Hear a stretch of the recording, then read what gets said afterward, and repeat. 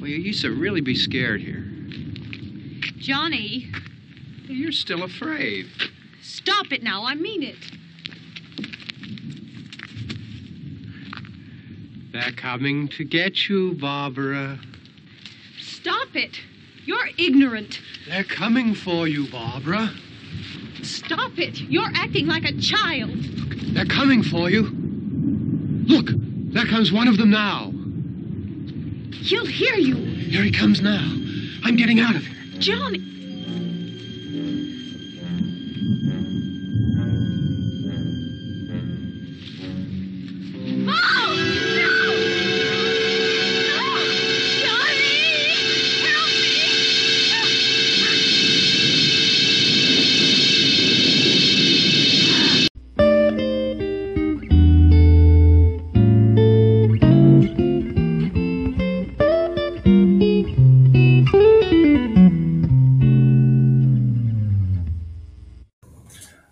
This week on the podcast, throw Molotov cocktails out of the second floor window, find the key for the gas pump, and beware of radiation from the Venus probe. That's right. That means this week we're talking about Night of the Living Dead on 100 Movies I Love. 100 Movies You Love. I'm Jason Martin. I am Paul Conlon. And with us we have a special guest today, Celeste Reddish, to talk about Night of the Living Dead. Say hi. Say hello. What's up? Hi. And so just to be clear, of course, this is the original Night of the Living Dead, not the was it 1990, I think, remake. Yeah. Or any of the various slightly Right. renamed alternate universe. Yeah. Yeah, because movies. that's originally the one that I saw was the Colored One. And Oh, really? 1990? Yeah. Okay, gotcha. So the movie opens up, and there's somebody driving down the road, and you see the Night of the Living Dead title, which no copyright on it, which was a mistake. That's why this movie has been public domain. Ah, gotcha. Oh, I didn't know. That's why you can watch this on pretty much everywhere for free. No reason to pirate it because it's just free. Yeah, I saw it on Tubi. Yeah, see, it's always free. It's free. Whoever wants to basically put it on there. No copyright on it. Was it a mistake or was it just a warning for the future? Yeah, exactly. And you see I like when they're driving down the road, you see a road sign that says cemetery entrance, and it's got a bunch of bullet holes in it, which is great. It's one of those things you used to see a lot where people would shoot road signs, shoot a bunch of holes in road signs. And the man and the woman there, I can't remember their Barbara and Your brother. yeah, I can't remember his name. I got it written down there somewhere. Anyway, he's bitching about the long drive to the cemetery, and 3 hours is a pretty long drive. yeah, she's saying, well, it only takes a few minutes. Yeah, it only takes a few minutes, but it's several hours to actually get here. Was it Johnny? No, not I Johnny. think it might be Johnny. It'll be in here somewhere. I don't know. Maybe it is. I don't know. I got it in here somewhere, but huh? Oh yeah, that was Johnny. I don't know why. Okay. I remember calling Johnny. Oh, He was yeah. being really Stop stupid. it, Johnny. Yeah. And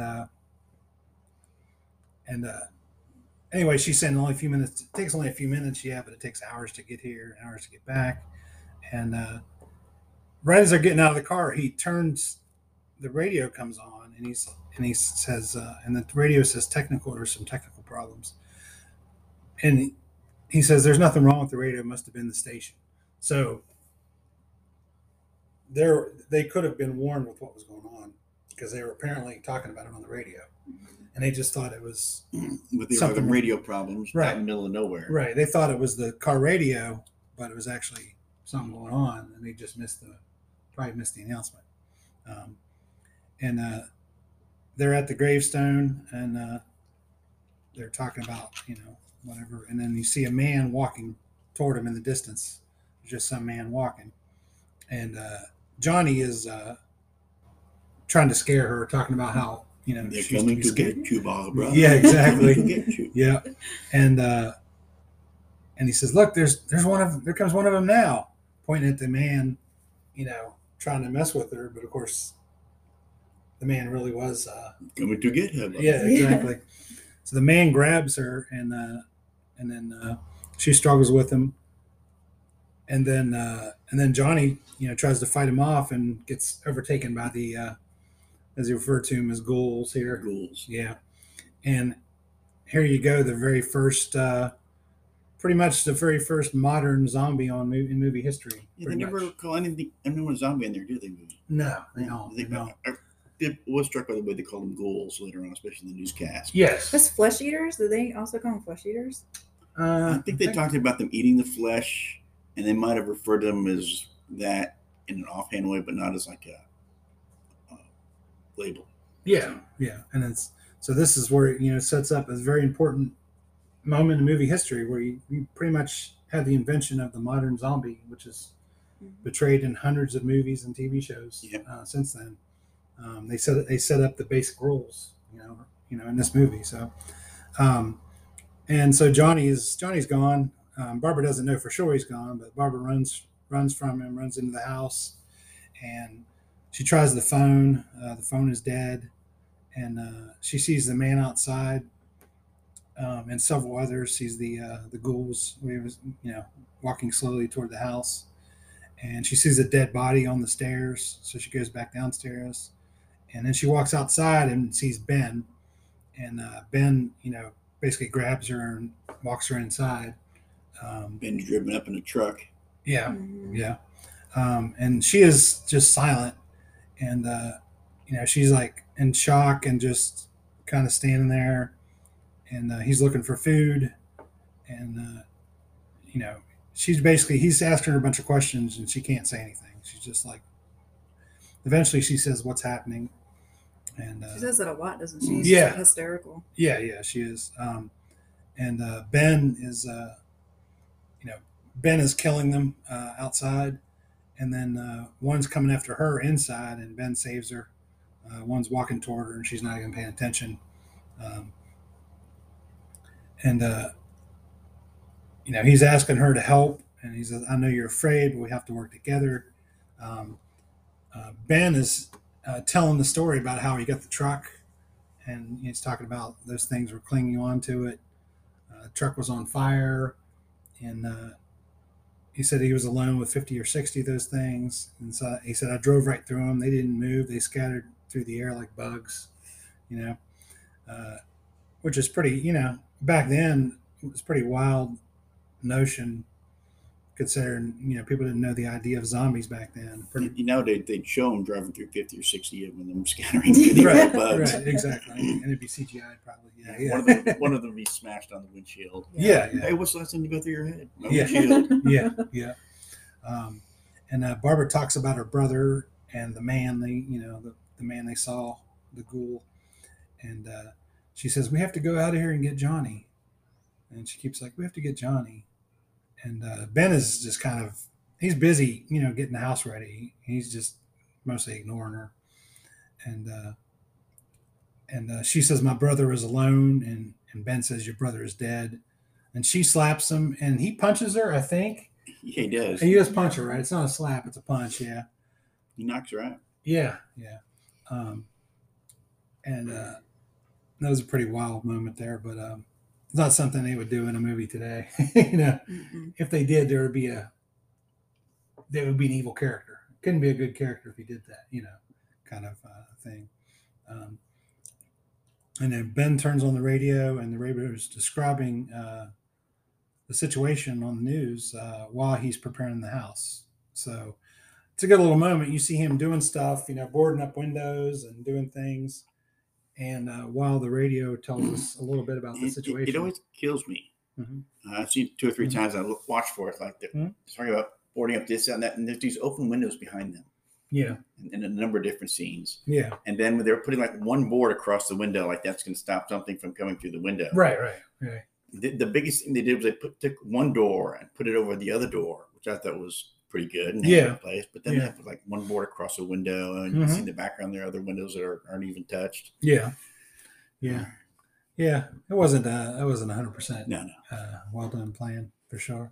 And it's I've been. It's great how the news is telling a little bit of what's going on. It's talking about in different cities. Exposition, It's yes. talking about people, the recently dead or whatever, or the dead or rising, and And there have been reports that they have been eating the flesh of their victims.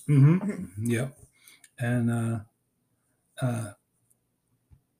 so Ben while he's doing this, he makes a torch out of it's like a table leg, wraps a cloth around it, and gets it burning, and he sets a living room chair or something on fire out front of the house. One of the comfortable chairs. Yeah, and try to get him, maybe to not want to walk toward the house, probably. And he tells her we're boarded up pretty well. Sooner or later, someone's bound to come get us. Well, he's talking about humans, alive people. It's like we're boarded up pretty well, so sooner or later, someone's bound to come get us. So he's hopeful that they just have to wait it out, and someone will come get us and rescue us. And this is where they meet Mr. Cooper and Tom, and they had been in the cellar the whole time.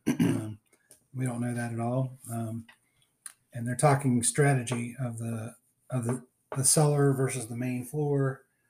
Should we all go in the cellar? Should we stay right here? We're safer in the cellar, but then we're trapped. So there are Ben and Mr. Cooper are arguing a lot about who's going where. Cooper's already What would you made have done? Cooper's already made his decision to stay in the cellar. Yeah. Ben was right. They're trapped down there. Yeah. They get in, they're trapped. Yeah. And they accidentally burn the place down. They're trapped. There's no back way out. They're trapped. Yeah. But man, that house is like a big giant Swiss cheese. Yeah. And there are rats coming from every direction. Yeah. I think I'd stay on the main floor because I could. I think I would have got to the Those top next floor, looked day. around, like, that's the best way to run. Goodbye. Yeah. Exactly. Exactly. Especially if it was. Well, it's tougher when it's dark and it's middle of nowhere, and electricity's probably electricity's not off, but I'd run. I'd probably get away. Yeah. Even with the darkness would make it more difficult. But it seems to me that lighting things on fire kind of drew the moths to the flame, so to speak. Yeah. But I think most people could outrun them unless they twist their ankle and then they're done for. But I know, Celeste, what we do. What would be your strategy? Left, if possible. Definitely stayed. I wouldn't went in the cellar at all. Yeah. And you see there's another scene here where you see the different zombies walking toward the house. And there's a great one where a woman on a tree grabs an insect and just eats it. Yeah. Protein, yeah. Yeah. And we meet Tom, who's the younger guy. We meet his wife, Judy. And I just want to mention this actress, Judy. I just happened to look up her age. It's because these older movies, I tend to look and see how old they are, or they're still alive, whatever. And Judy is my same birthday, and she's exactly 25 years older than me, which means she has the exact same birthday as Oliver Stone and Tommy Lee Jones, because they're exactly 25 years older than me, both. So born Tommy Lee Jones, Oliver Stone, and this actress, right? Yeah, were all born the same day. Yeah, in the same city, in the same hospital. Maybe they were all switched to birth. Exactly. Yeah. But I always remember those two because they're 25 years older than me. So exactly. That's cool. So, so Tom decides to stay above. Cooper goes into the cellar. Cooper's wife and his daughter, we find out they're down there too, and his daughter is sick, and that's kind of an important thing, right?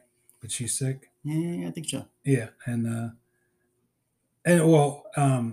Cooper's wife is asking, what's going on? Like, we're staying down here, and his wife says, "That's important, isn't it? To be right and everyone else is wrong." I love that because it's it's very husband and wife. Pretty instantly you show their relationship, and you show what you already suspect that Mr. Cooper's not a good guy, really. He's a dick. Yeah. And he mentioned something about the radio, and his wife's like, "There's a radio upstairs, and we're sealed down here. There's a radio, and she says, "Why don't you do something to help somebody?" And They're on TV. yeah, upstairs Upstairs. they turn on the TV and they're talking strategy of how to get to the gas pump. But they're watching the TV and they're doing news reports of More news exposition about what's going on. Yeah, and they happen to be showing different, because I grew up near Pittsburgh. They're showing like suburbs of Pittsburgh of where a shelter is or whatever, and they're showing like all these names I recognize from living up there. A bunch of different Pittsburgh suburbs on there, and yeah, they're talking the strategy of how to get to the gas pump, and like, well, they don't know where the key is, but they're like, there's a key ring. Cooper actually says there's a key ring downstairs, that maybe there's the keys there. And on the news, they see some reporters following some military guys and some politicians, and they're talking about the radiation on the Venus probe, maybe what happened. And then you could tell that some of the guys are denying it. Some think that's what it is, and the other experts are disagreeing because they don't want the public, the PR backlash from it. But that's the explanation you get for this happening, is the radiation. So radiation from the Venus probe. Yeah, exactly. Which is probably somewhere around Venus. Yes, probably. And yet still affects Earth. Right. Or was it? Did it return from Venus? I don't know. I don't think they don't say. The probe must have returned from Venus. Right. With radiation. It's a Venetian disease. Venetian blind. Yeah. A venereal disease. I mean, a venereal disease. Yeah. But on the news, a man tells a story about, and he works in a morgue, and we had a cadaver with no arms and legs, but it opened its eyes and tried to move. And they're talking to the how to get rid of them. It's like, you need to burn them. You just need to burn them. That's how you get rid of them. You just you burn them, and that takes care of them. Yeah, but if they're walking around, you light them up, they could just light up everything else around them. So. True. And you got to knock them down. Yeah. Cut the head off and. Yeah. And they're talking about the plan of the Molotov cocktails to distraction to get to the truck. And Tom and Judy are talking about the plan. Tom's wife, Judy, and Tom's like, I need to do this, and Judy's like, I don't want you to get hurt or whatever like that. And they tell Barbara she has to go downstairs to be safe while they're doing this. And go downstairs, we'll do this, and then we could leave. And she's like, I'd like to leave. Yes, I'd like to leave. She's still in shock. Yeah. And this is where Tom and Ben go outside. Cooper's upstairs with the cocktails. Tom gets in the truck. Judy comes out, which wasn't part of the plan, to be with Tom. Gets in the truck, which kind of fucks everything up. Maybe her being there. Ben is shooting them, and they drive to the gas pump. The truck is on fire. And this is Tom and Judy get in the truck, and the truck's on fire. They're trying to drive away from the gas pump, but the truck's still on fire. And then Tom and Judy explode. And this is, Cooper had been upstairs throwing the cocktails, though. But Tom and Judy explode, so that's the end of them. And the truck.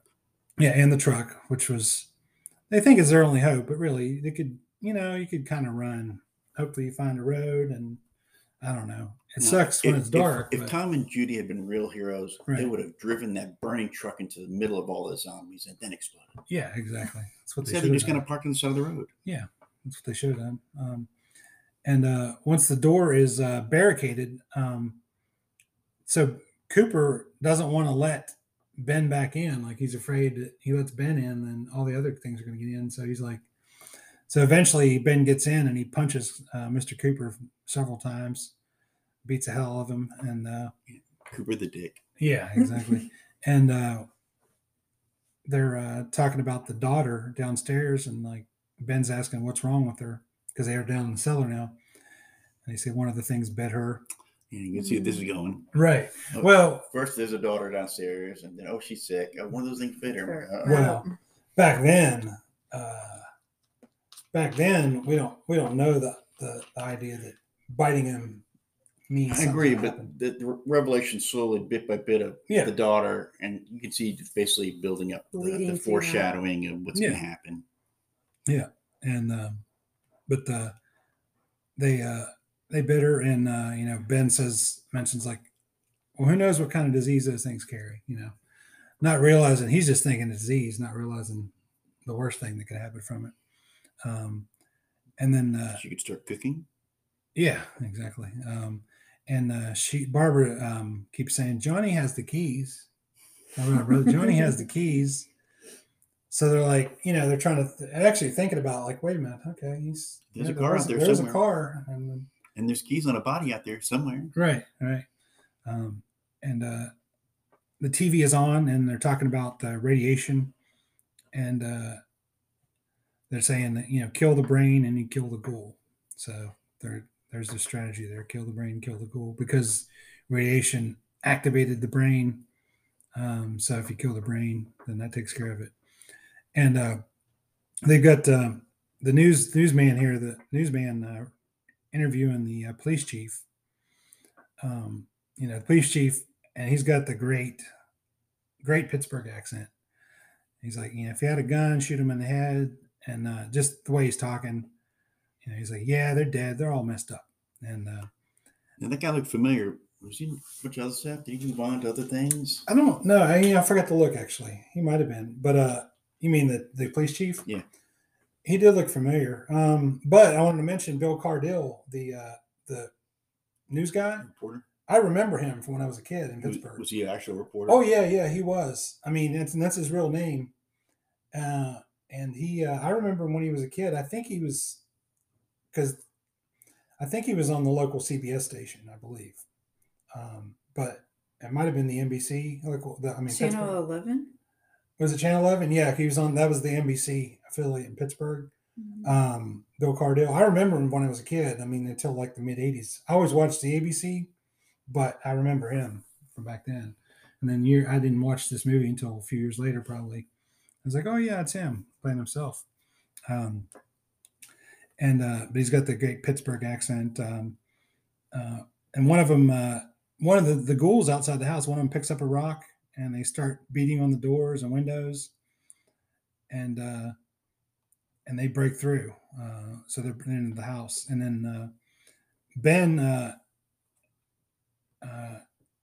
Cooper, Ben shoots Cooper because he's starting to turn, and then his Cooper's wife is grabbed by them, and then Ben looked forward to killing Cooper, but when the wife starts to act like a zombie, then he kills her too, but he wasn't wanting to kill her really, but.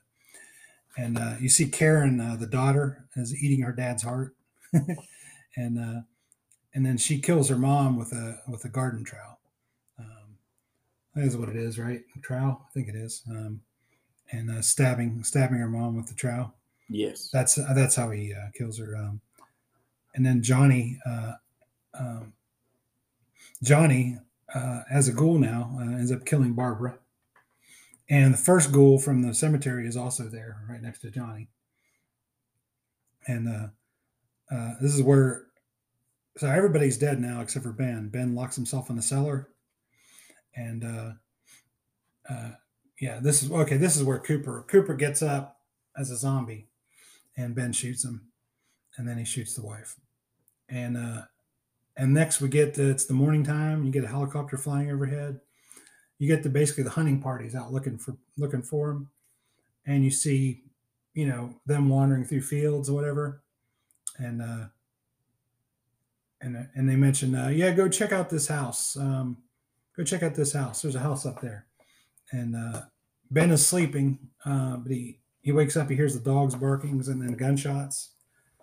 So he realizes there's definitely a group of humans out there somewhere, and they walk by the truck that's burned up, and the chief says someone had a cookout here. Here, Vince. They get the truck, and you see him shooting them in the field. Ben comes out of the cellar, and the chief says, "There's someone in there. There's someone in there. I heard a noise." And the chief says, "There he is." Hit him between the eyes. Okay, good shot. Okay, he's dead. Here's another one for the front of the fire. That's where the Pittsburgh got the fire. Yeah. Here's one for the fire. And fire in the hole. Yeah. And it's great because just Ben's dead. Like there's no he survived everything. Just get right. It's a bit like the Easy Rider ending where it's just like, oh wow, what happened? But and there's no, and there's still shots, very artistic looking things, still shots of Ben dead, and they're sticking the I don't know, the hooks in them, like if you're gonna pick up, I guess maybe a pig carcass or something. Yeah, like what butchers would use for right. pig slabs or whatever. And just hook them, and they're hooking them and throwing them on the fire, and at the little end, you get special thanks WIIC TV Pittsburgh, which Bill Cardille apparently was on back then, so it wasn't that. Maybe the station call letters changed because it was PXI when I was a kid. I don't know. Maybe it changed, or maybe it was an independent station and it disappeared. Probably changed because this was made before you were born. Oh yeah. But I don't know if it changed or if it was maybe an independent station that went away or something. I'm not sure. Maybe just your perception changed. Yeah, exactly. Reality. You get the and that's it for the story. We'll be back right after this. He grabbed me and he ripped at me. He held me and he ripped at my clothes. I think you should just calm down. Oh, I screamed, Johnny! Johnny, help me! Oh, help me! And he wouldn't let me go. He ripped. And then Johnny came and he ran and he fought this man. And I got so afraid. I ran.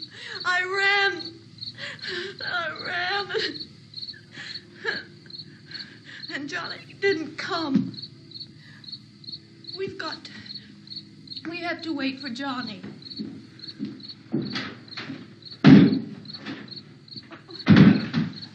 Maybe we better go out and get him. We have to go out and get Johnny. He's out there. Please, don't you hear me? We've got to go out and get him. Please! We have got to go get Johnny! Please help me! Please!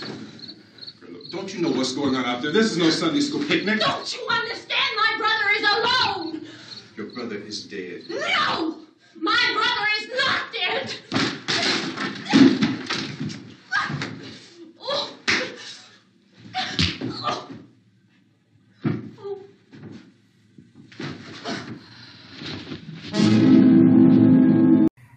We are back here on the podcast talking about Night of the Living Dead, the original one, of course. And this movie, Rotten Tomatoes, scored 96. Wow. Yeah, really good. That's pretty high for an old black and white movie. Right. A lot of bad acting. Yeah, exactly. Yeah, definitely. A lot of bad acting, but you can see the respect for this movie for sure. Yeah. The fact that it's 96. But yeah, there's a fair amount of bad acting in here for sure. I think Dwayne Jones does the best job. Oh yeah. It said it was released in October 1st of 68, and it was one of the last films released in the U.S. without a rating then.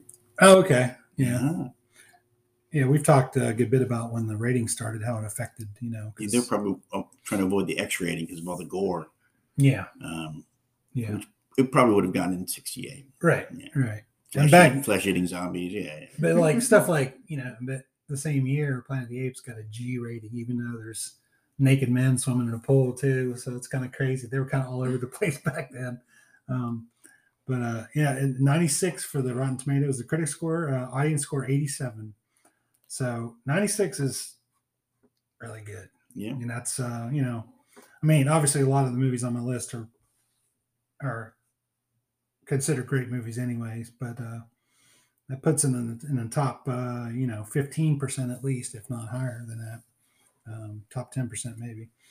The budget on this movie, $114,000. And it shows. Yeah, exactly.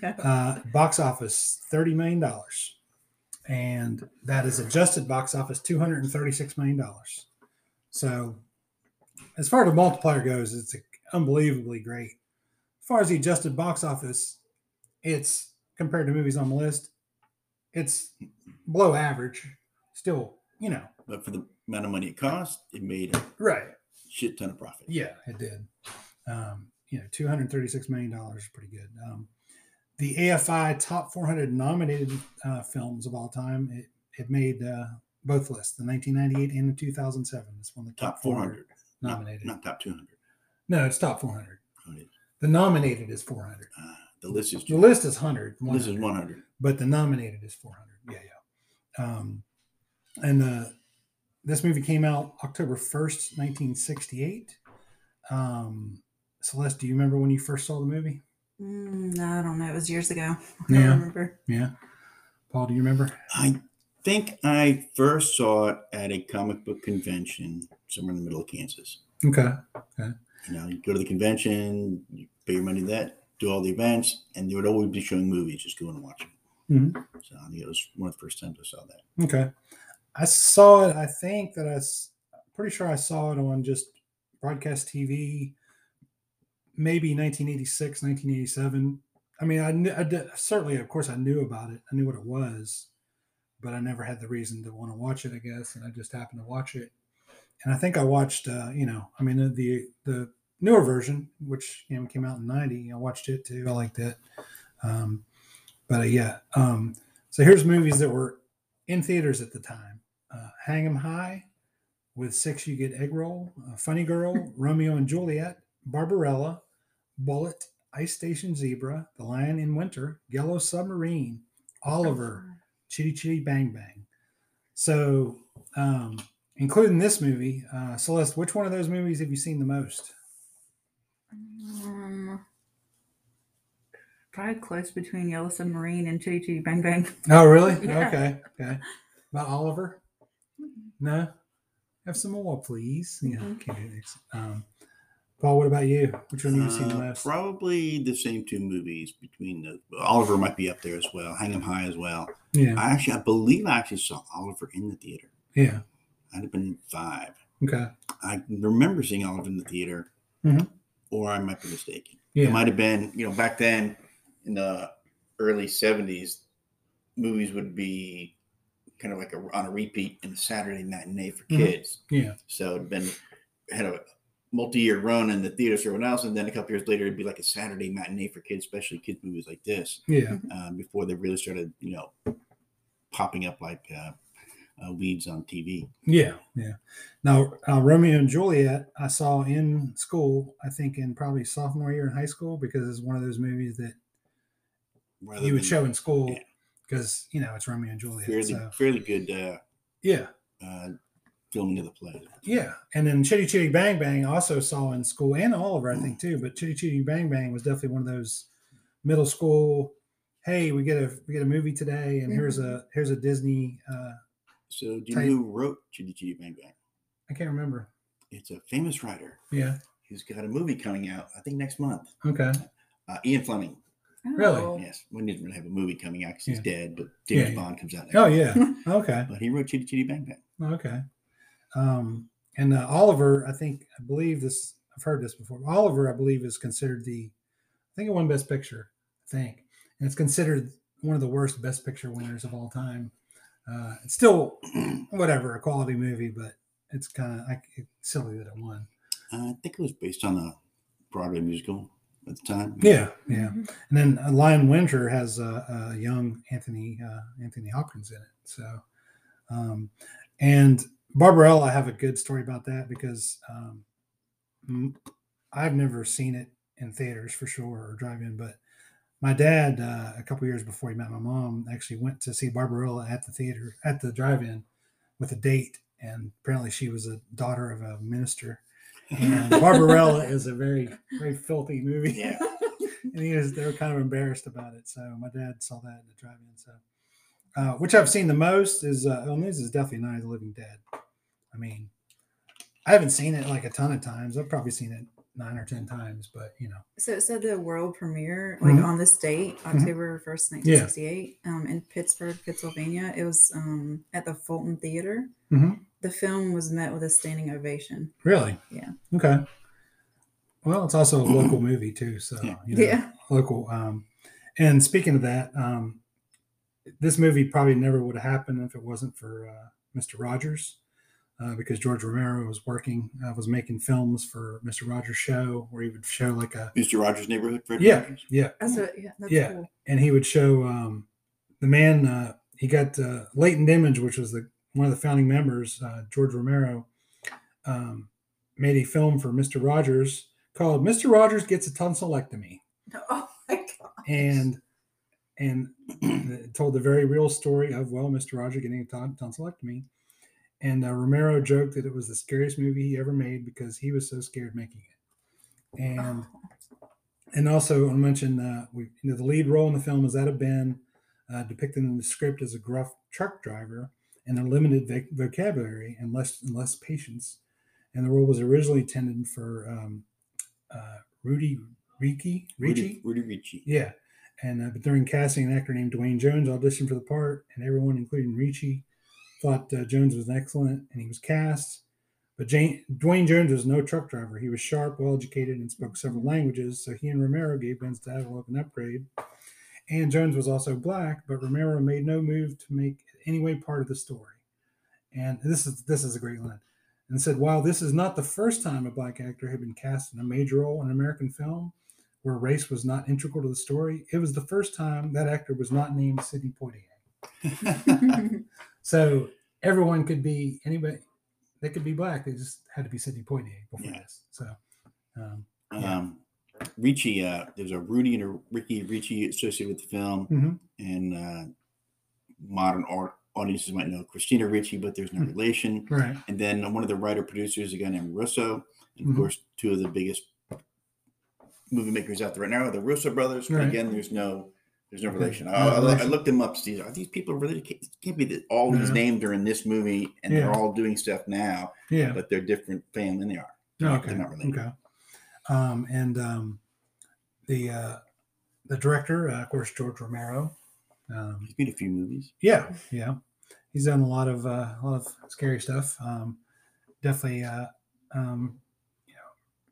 a Pittsburgh guy, and the story that when they got the film finished and were heading to New York to sell it, basically was the night that Martin Luther King was assassinated.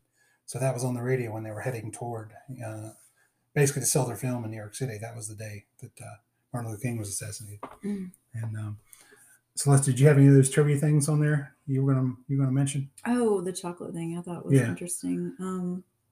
So when they're in the burnout truck, they were actually eating roast ham covered in chocolate sauce. And then the zombie hand, I think that was coming through the window. It was made of clay and chocolate. Okay. So they could cut it off. Yeah. Any of those other ones in there you want to mention? Let's see. And I'll mention the tagline for this movie is, "If it doesn't scare you, you're already dead." And for whatever reason, that wasn't on the IMDb web page, but I had to Google it separately. Paul, what do you think about the Bechdel test on this one? Let's see. We've got Barbara. Yeah, Mrs. Cooper. Judy.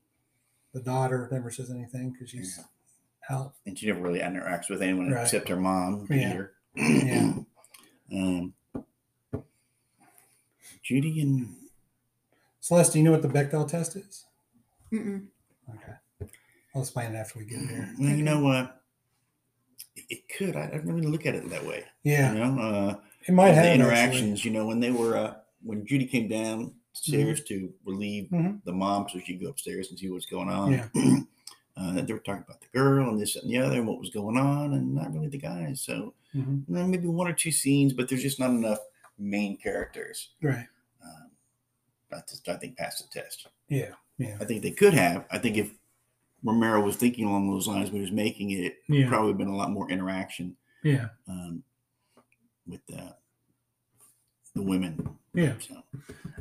So Celeste, the Bechdel test is something that somebody created. I don't know when it was, 20 years ago or 10 years ago. I don't know. The Bechdel test is about basically the female inclusion in movies. Oh, okay.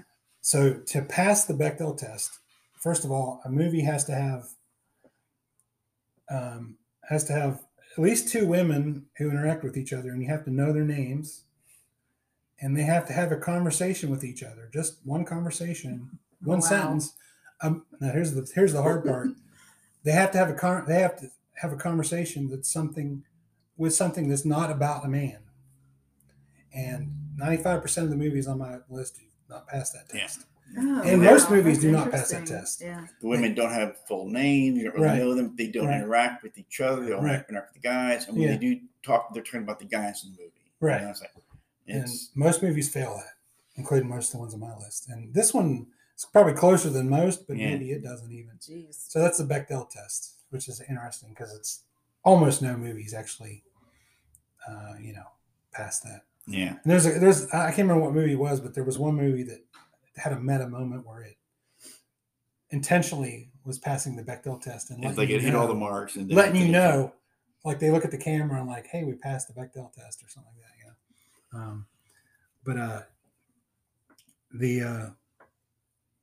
Well, wasn't The Shining? Yeah. Well, yeah.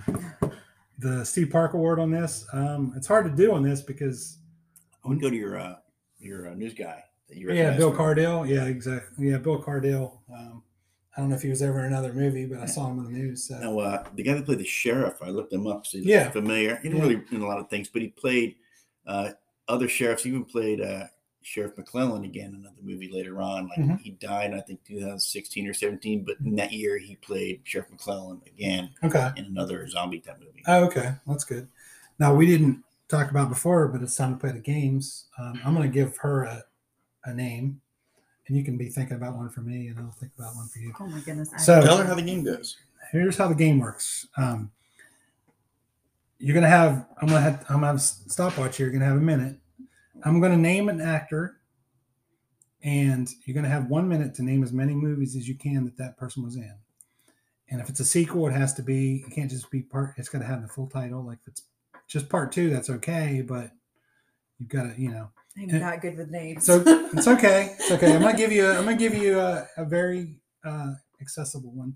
And if it's a animation counts, if it's documentary counts, as long as it's you're directing a movie, just count. If you direct a movie, it counts. As long as it's theatrically released, it can't be a TV movie or a TV show, right? Okay. So I'm gonna give you I'm gonna give you a name that you can probably do pretty well in. Okay. I'm gonna start the stopwatch, and you'll be able to see what it is. Are you ready? Sure. Tom Hanks. Oh my gosh. I'm going blank.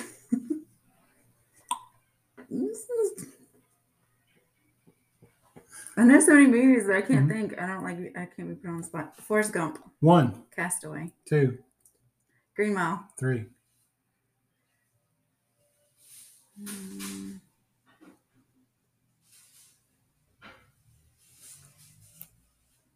Animation. Oh, Toy Story. 4.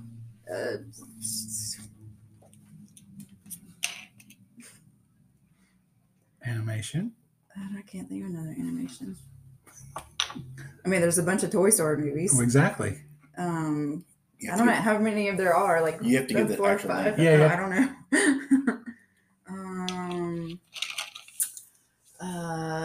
Oh wait, You've Got Mail. 5. The Polar Express. 6. I can't think of it. 7. Anymore. Time. Okay. I mean 6. Yeah. That's all right. We gave you the most relatively easy name anyway. Yeah, I don't do good. I know you weren't expecting. I know you were expecting that, but that's all right. Oh, You did well. So, you gonna give me a name? Sure. All right. Ready? Yeah. Jennifer Lawrence. Hunger Games. 1. Joy. 2. American Hustle. 3. The Hunger Games Catching Fire. 4. The Hunger Games Mockingjay. Part 5. 1? Is it part 1? 5. Isn't there a spy movie? Probably. remember. Shit, I can't think what she's in. Jennifer Lawrence. Can you find a friend? Yeah. So you probably know more of those than I do. Actually, yeah, I've got this one a little better. Jeez. Oh, Mother. 6. Jeez. I don't know. Time. Yep. I started saying Silver Linings and Red Silver Sparrow. Silver Linings Playbook. Yeah. Red Sparrow, all the X-Men movies. Yeah. Oh yeah. Well, the younger X-Men movies. Yeah. Okay. So, Paul, you ready for yours? Yeah, I'll give it a Or do you shot. want to give him a name? You can give him a name. Oh no, I don't know. You go. Okay. Well, no, I was going to do one, but He was going to do Jennifer Lawrence, and now he can't. Yeah, exactly. Let's see. I'm going to do. Meg Ryan. Okay, here's one. George Clooney. Ocean's 11. 1, Ocean's 12. 2, Ocean's 13. 3, Batman and Robin. 4,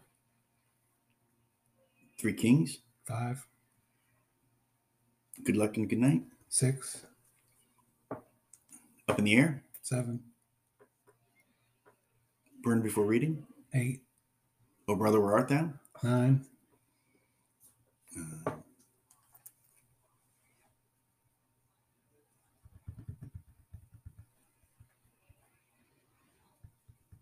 Roseanne doesn't count, does it? Because it's a TV No. show.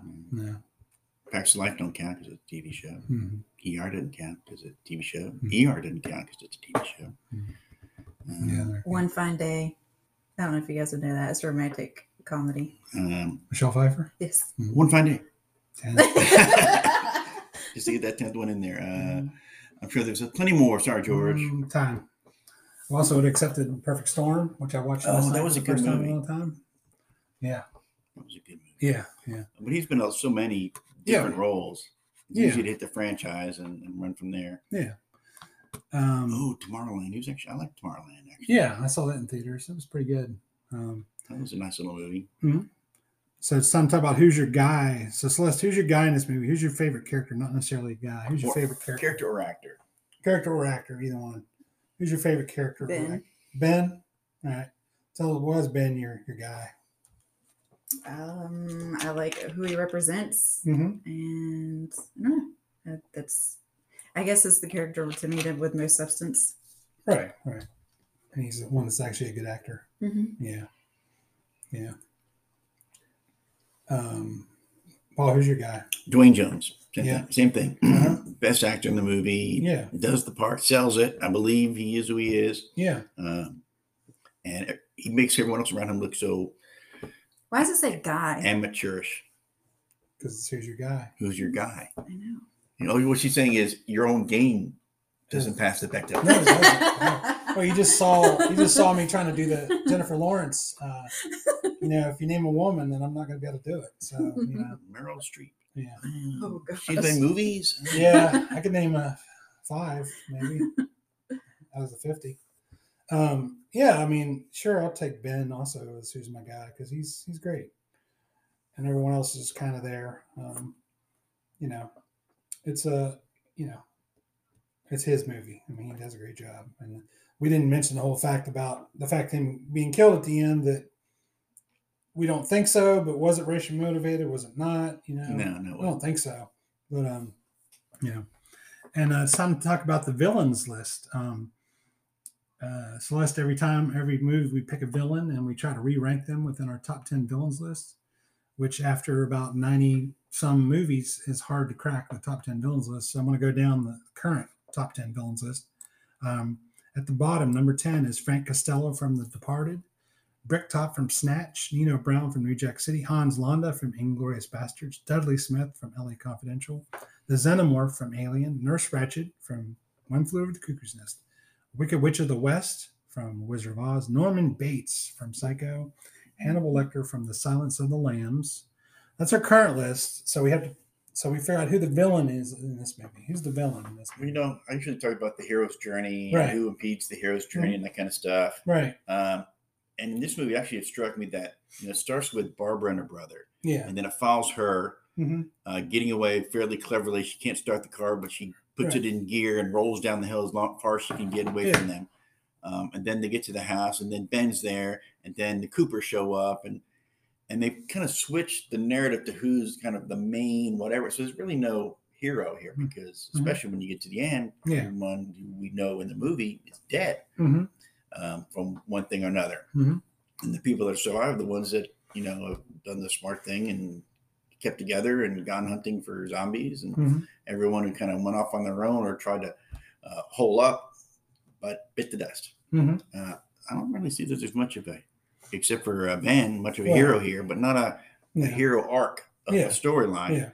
And of course, the bad guys are the zombies, but we don't really know why they're zombies. I mean, if I had to pick a villain, I think it'd be Mr. Cooper, because he's kind of a dickhead. I was gonna say that too. He's definitely the dick, but it's also a lot of the I want to protect my family, my daughter's sick downstairs. I don't want you messing up with my family, all that stuff. Of course, he's kind of short-sighted with the sick daughter and everything else that's going on. And even later on, he mentions, "Oh yeah, she got bit by one of those." Like, big important news. Tell us that up front. Yeah. So even if we do have a villain, they're not touching our top 10 list. They're not evil enough. Even if you make a convincing, really bad villain out of this movie, and a lot of it, especially near the end, is very cinema verite, documentary, mockumentary style. So that it's almost like that, a mockumentary. So they don't make our list. We've only got a handful of episodes left. There might be one or two that can do the top 10, but it's gonna be hard to crack. So it's time to talk about the list. Would this be on your top 100 list, Paul? I'm not too sure. I don't think it would be. It is very interesting movie. It's not super well made, and the acting by all the other actors is kind of really subpar. The non-actors in the film clips and the news clips, they play like ordinary people, and they come across that way. So if they're acting, they're doing a great job. And if they're just ordinary people, well, they're being filmed like ordinary people. And Dwayne does the best job for the the main crew. Everyone else just kind of falls to the side. So Celeste, I'm sure it wouldn't be on your top 100 list. So, not at all. No. So Paul, it's time to guess where you think it is on my list. Now, since the beginning, he's been trying to guess where a movie is on my list with knowing where the gaps are. And until the last episode, which was Psycho, it took him about 92 movies to get one right. Now, we had one guest, I mentioned this last time, Carrie Means, who plays Frylock, the voice of Frylock on Aqua Teen Hunger Force. And we did a couple of podcasts with him, and the very first guest, he got it like that. I was like, oh my God. And that was over a year ago. That was well over a year ago. Without even knowing where the gaps were in the list. Paul has the gaps. Now, there's only, because we're saving the final 5 movies for the end. There's only 2 to choose from. There's only 2 to choose from. So I have a 50% chance of getting this right. I know what the next movie is going to be. So I'm going to guess number 99. I thought you would say that. It's 85. Oh, you bum! I think you switched it the last minute. It's 85. I thought you would say that. So it's 85 on the list. So 85. You're not really a bum. I'm just upset. Always liked it for the movie history of this movie, setting up all the zombie movies, and it's just so different. Have I ever told you my theory on zombie movies? So here's my theory on zombie movies. Having been, the world being flooded with zombie stuff lately, and I think it came from the first season of The Walking Dead. So it was quite a while ago. Near the end of the season, they make it to the CDC, and there's this doctor there, and he whispers to Rick Grimes something about everyone, and we don't know what it is at the time. I don't think it's ever come back around. It's like a dangling plot thread. I can't remember if the comic books ever visited it or not, but it always got me thinking, what did he whisper to him? A lot of the rumors at the time was he was telling them that we're all dead. We're the living, we're the walking dead. We're all dead. We're just waiting to die, blah, blah, blah. And in my mind, I keep thinking, what would be the opposite of that? So it would be overall living. So all alive. And of course, it didn't make much sense until I started thinking about other things. So my theory of zombies is, in the beginning, God created man in the world, and we were immortal until we ate the fruit of the wrong tree. Now we are immortal again, and these zombies are just immortal humans again. And the rest of us, we're also immortal, but we don't know it. So when we kill each other, we become zombies because, we're basically the body starts decaying. And if we don't do anything, just leave them alone, we can live forever. Right. Also, the zombies that are only like partial zombies, they're still immortal. So they're actually alive. They're just horribly hurt and diseased. And if you just cure them or fix them, they'll be fine. Instead, we go around killing them, destroying them. Okay. All right. Time to talk about what didn't make the list. I'm going to mention Dawn of the Dead. It's a really good one. Out in 78, I think. Takes place in the shopping mall, Monroeville Mall in Pittsburgh. And it's a really well done zombie movie there, too. Time to talk about plugs. Celeste, do you have any plugs? No? Paul, do you have any plugs? Not at this time, no. All right. I just want to plug the podcast. As I've said many times before, if you're listening to this, that's because you probably listen to several other podcasts, and just teach someone you know who asks the question, what is a podcast? Teach them how to actually download a podcast, because most people have no idea. Have we picked up any new countries? Not recently, no. No. So it's time to talk about what we're doing next week. Consult Dr. Loomis, steal Judith Meyer's headstone, and grab a knitting needle. That's right. Next week, we're talking about Halloween on 100 Movies I Love. 100 Movies You Love. And thanks to special guest Celeste Reddish for being here. Absolutely. Thank you, Celeste. Thanks for inviting me.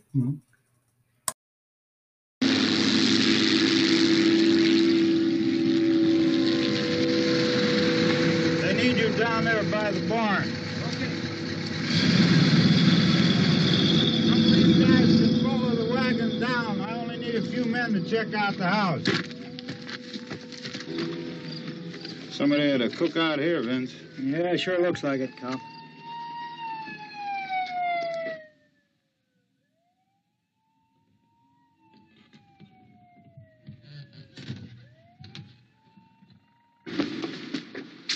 Okay, come over. This is a group of police in the other park.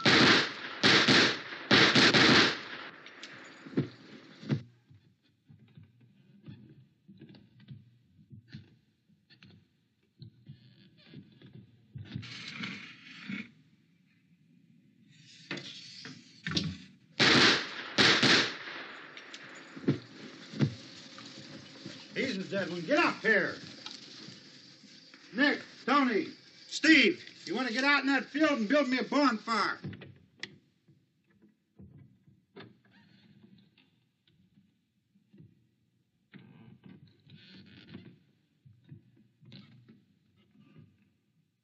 You, drag that out of here and throw it on the fire. Nothing down here. All right, go ahead down and give him a hand. Let's go check out the house, man. There's something there. I heard a noise.